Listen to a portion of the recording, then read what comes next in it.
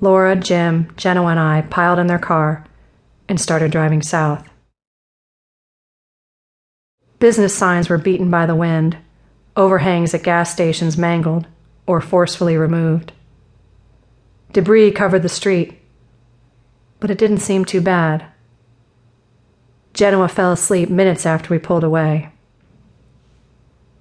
We drove about half a mile and came over a small hill to meet Pei Bayou, a waterway parallel to the Gulf. Peninsulas in both directions, covered with homes facing both north and south on both sides of the large bayou, stretching almost half-mile wide. Large, beautiful Mediterranean mansions, southern antebellum homes, all underwater. The waves crashed up the sides of the bridge we were about to cross. This was no longer Pei Bayou. It was the Gulf of Mexico. The bayou had been engulfed. The raging waves of water seemed to be receding, but it was hard to tell anything when former landmarks were not visible. We looked at ravaged houses. Entire homes were torn from their foundations.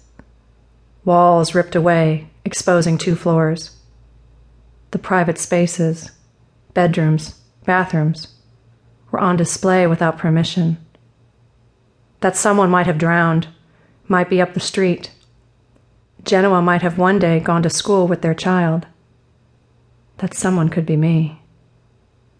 The pain I felt was deep anguish and sadness. Clothing strewn about and appliances floated in the water. Laura saw a bar stool she thought was theirs. But we were still over a mile from our homes.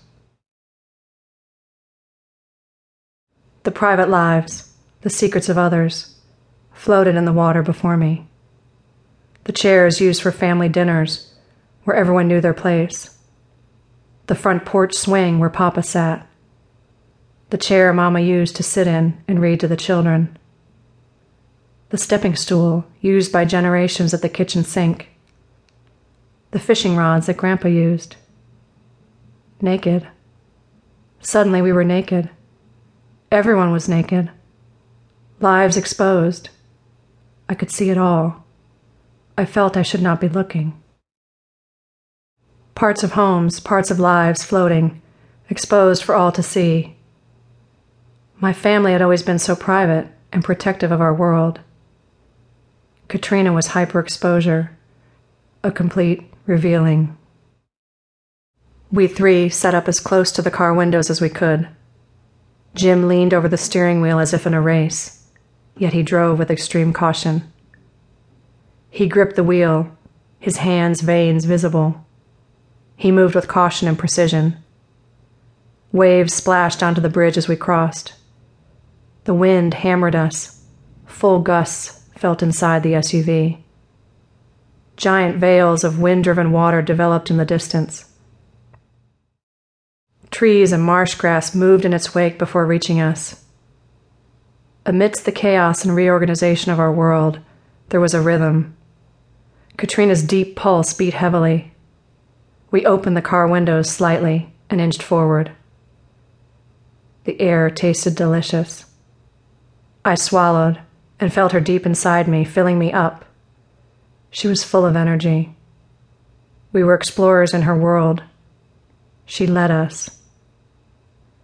The ominous excitement, frightening and invigorating, teased us forward. We moved with care. We were respectful and vigilant. We knew we were not in charge. Jim was a protector, a business leader, a strong man, kind and reverent. But like all of us, he was a follower now. He made sure we wanted to go forward, especially with Genoa in the car. But Laura and I agreed. We could not turn back.